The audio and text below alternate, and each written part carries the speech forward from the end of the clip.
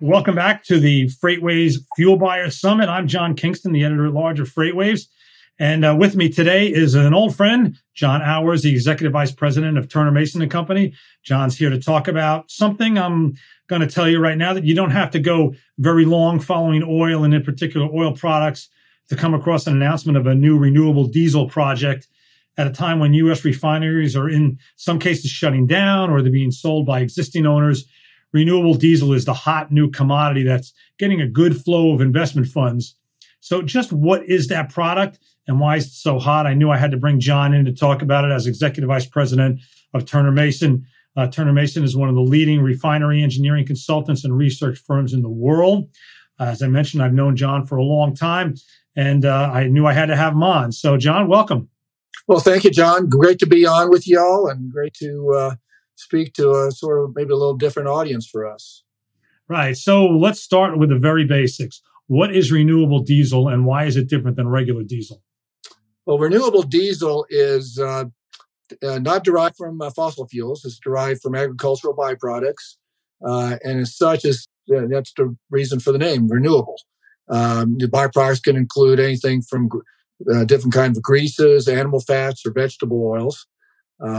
To become renewable diesel, these products have to be hydrotreated, which means hydrogen has to be introduced through a process very similar to that used in petroleum refining. And petroleum refining, as most truckers know, hydrotreating primarily removes other impurities, primarily removes sulfur, so you can produce an ultra-low sulfur product. In renewable diesel, the hydrotreating process removes metals and primarily compounds containing nitrogen, especially oxygen, to stabilize it and make it a combustible, a very easily combustible fuel. Once it's hydrotreated, renewable diesel actually is essentially identical to petroleum diesel from a chemical standpoint. It's fully fungible, can be blended. It can be used up to 100% renewable diesel and used just like petroleum diesel. Actually has better properties than petroleum diesel, higher cetane, generally above 70 cetane numbers, and generally lower cloud points. So a very attractive product from a consumer standpoint. But now there's another type of diesel that truckers have had to deal with over the years, increasingly over the years, and that's biodiesel. Now, what is the difference between renewable diesel and biodiesel? Biodiesel is derived from similar agricultural byproducts as renewable, but it's not hydrotreated. Instead, it's produced from a less intensive and therefore less expensive costly process called transesterification. Sometimes they call biodiesel, the official name for it is fatty acid methyl esters. And so the reason biodiesel is different, again, it's a simpler process, cheaper to produce, also less, not as attractive a product. It has significant, in the esterification process, you introduce oxygen. So it has significant 10 to 12% oxygen content in it, makes it less stable, limited storage self-life, has higher freeze and cloud points as a result. Also causes greater emissions during combustion. Can also cause damage to rubber and plastic components in the fuel system of engines. And as a result, it can't be blended 100%. It's limited generally to less than 20%.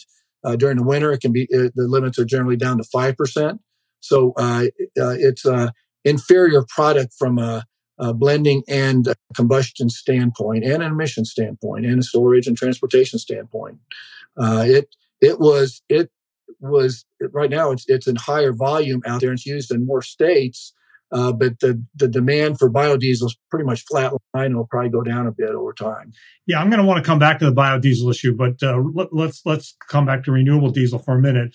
At FreightWaves, I've written many stories about refineries closing down or companies making significant investments in renewable diesel.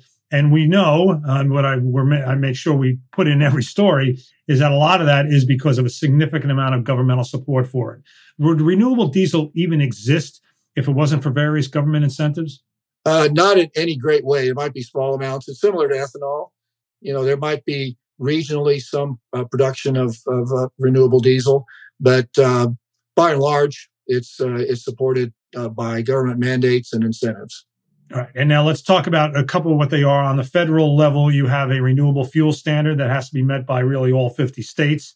And then in California in particular, you have the low carbon fuel standard, which incentivizes fuels that have a low carbon footprint. And renewable diesel has a very low carbon footprint.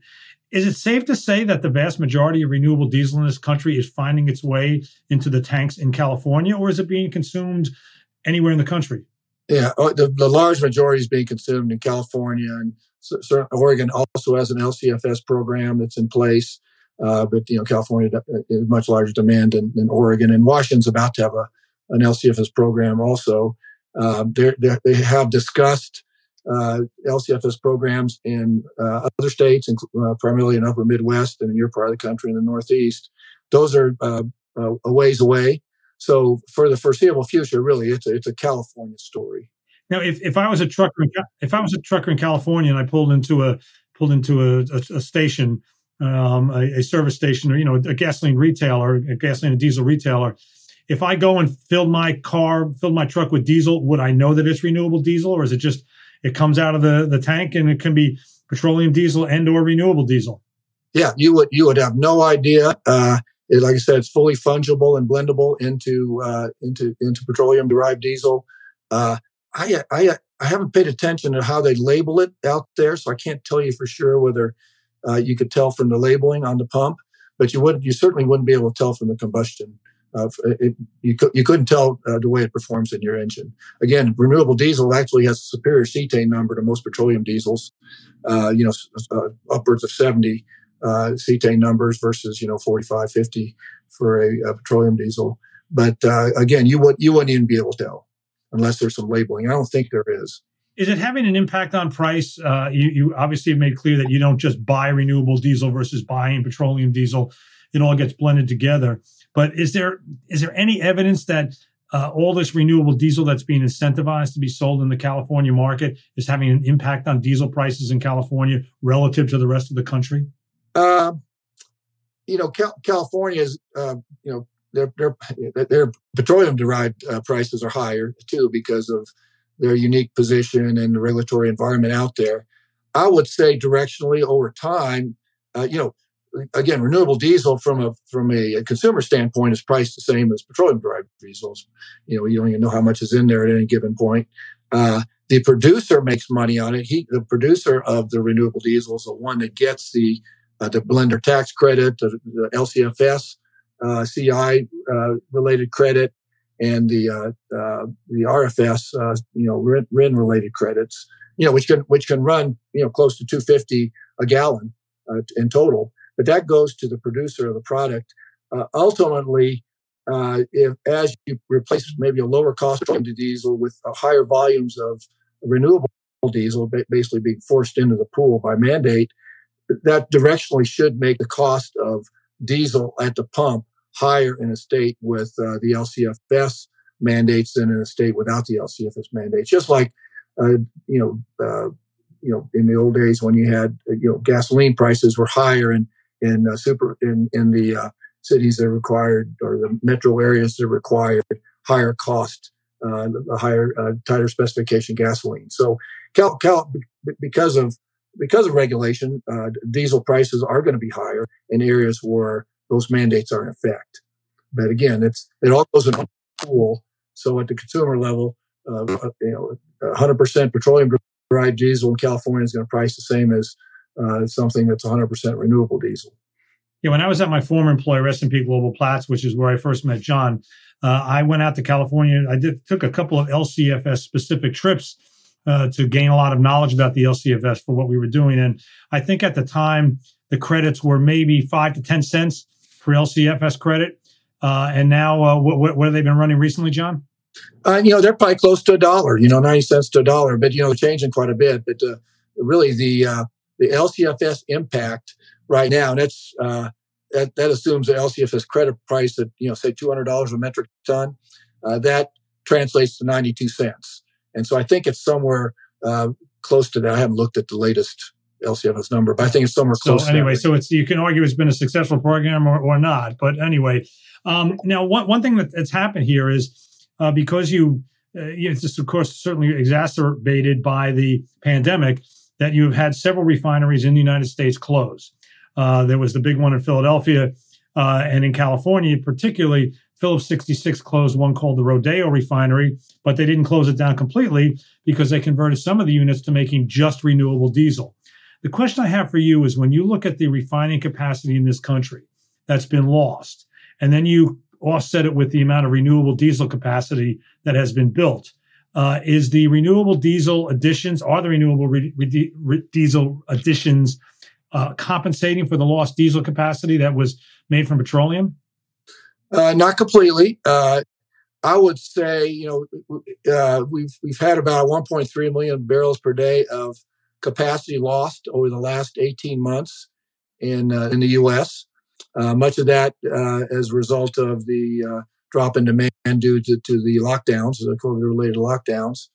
These are all refineries that probably would have over time come down anyway, but the lockdowns accelerated that schedule.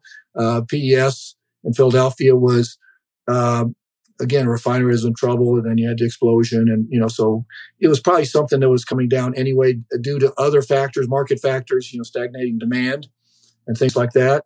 So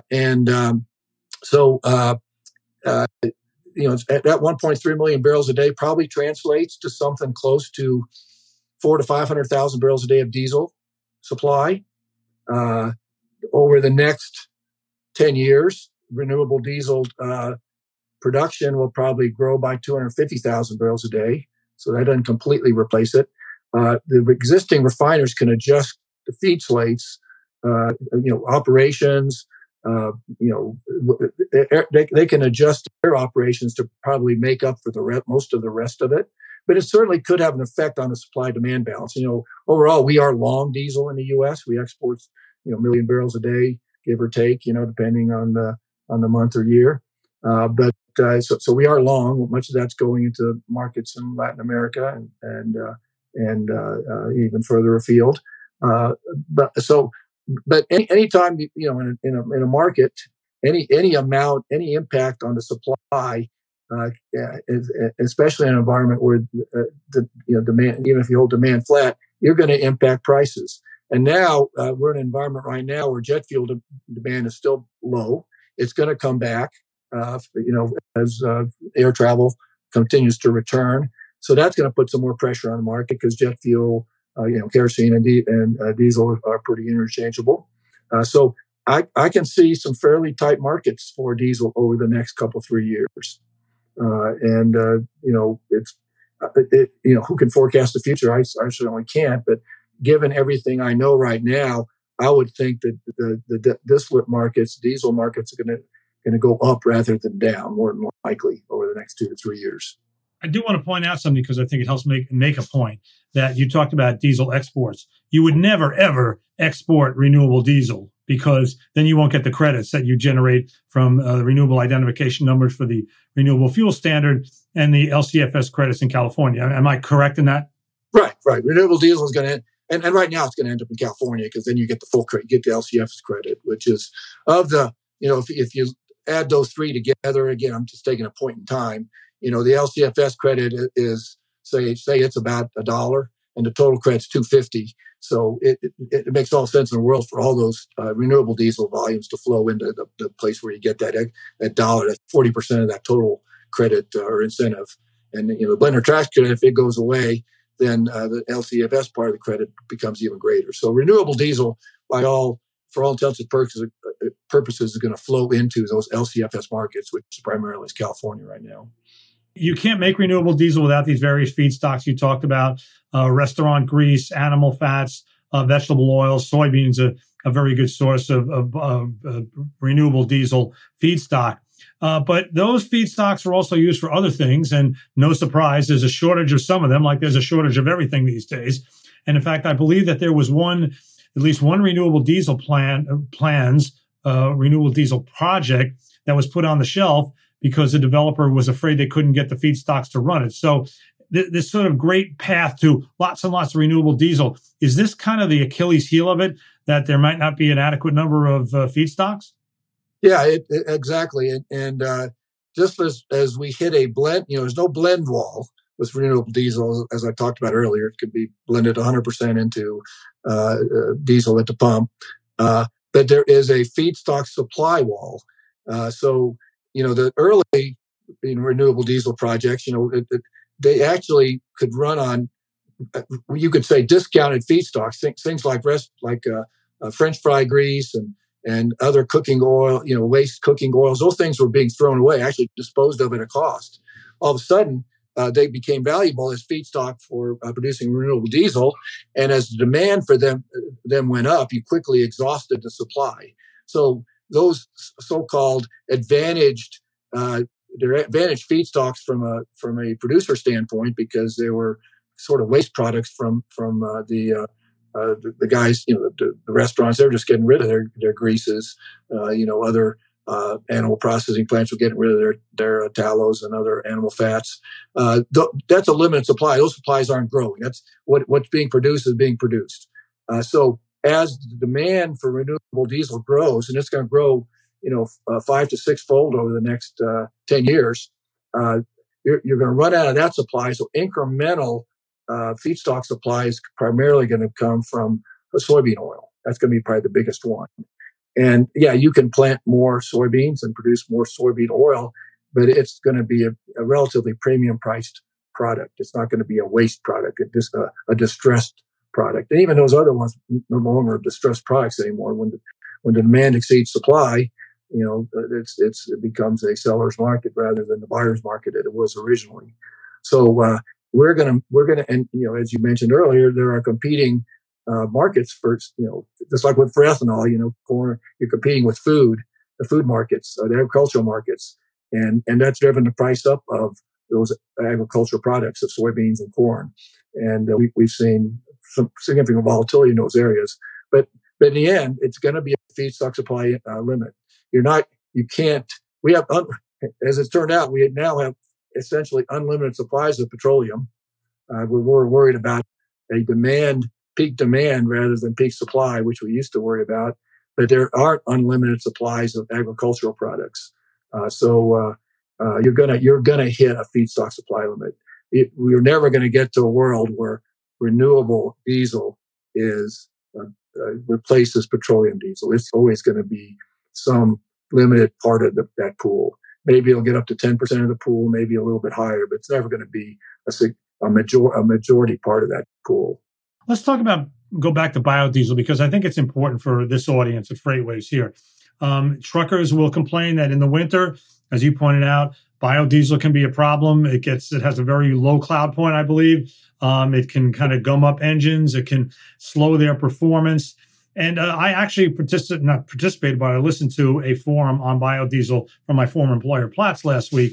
And somebody made the comment that they felt that the pull of the renewable diesel market is so strong, and the incentives there are so good coming out of California and then presumably later Oregon and then the other states, that so much feedstock will be diverted into renewable diesel that biodiesel might just disappear. And nobody would really be all that sad about it, because it is a problem on the trucking side. I know some biodiesel goes into heating oil. I don't know if that has any impact on the boilers that heat your house. But that if the soybeans and the animal fats, et cetera, go into renewable diesel, there's going to be some happy people on the other end of that. Does that have any validity? Biodiesel, we don't have it disappearing, but we have it decreasing. So, right now, let me see what the numbers are. I think we produce or consume and produce about 120,000 barrels a day of biodiesel in the U.S. We have that number going down to 100,000 barrels a day or thereabouts. Those are round numbers by 2030. So that's not disappearing, but it's declining. We've peaked, and if the blender tax credit goes away completely, that might decline more. We've had the blender tax credit go away and then come back. It's been a continual fight in the U.S. Congress to keep reauthorizing that tax credit. And if it went away completely, you can see even lower volumes than that. So, it's declining in importance, whereas renewable diesel is going to continue to grow as LCFS requirements become greater. Back to the feedstock issue, and we'll make this the last question. We could talk for a long time, but we only have limited window. There has been some big announcements made. I referred to the Phillips operation in California. There's some other big projects that have been announced because of the high cost of feedstocks and the limited availability. Do you think we're going to not hear about any new projects for a while now? There are still people looking at projects right now. If you look at the number of projects that are out there that are being talked about and promoted, there's probably more. Just like in any kind of environment where you see demand growing, you have more projects being promoted and developed than actually you need. So we probably have enough renewable diesel projects in the hopper to satisfy the growing demand. Demand's going to continue to grow in California. It could, like I said, even in other states. And certainly, if you do get some of these LCFS programs approved in places like Minnesota and New York and other places, that would add to the demand. So new projects that haven't been discussed so far are probably dependent on that new demand coming from these new areas.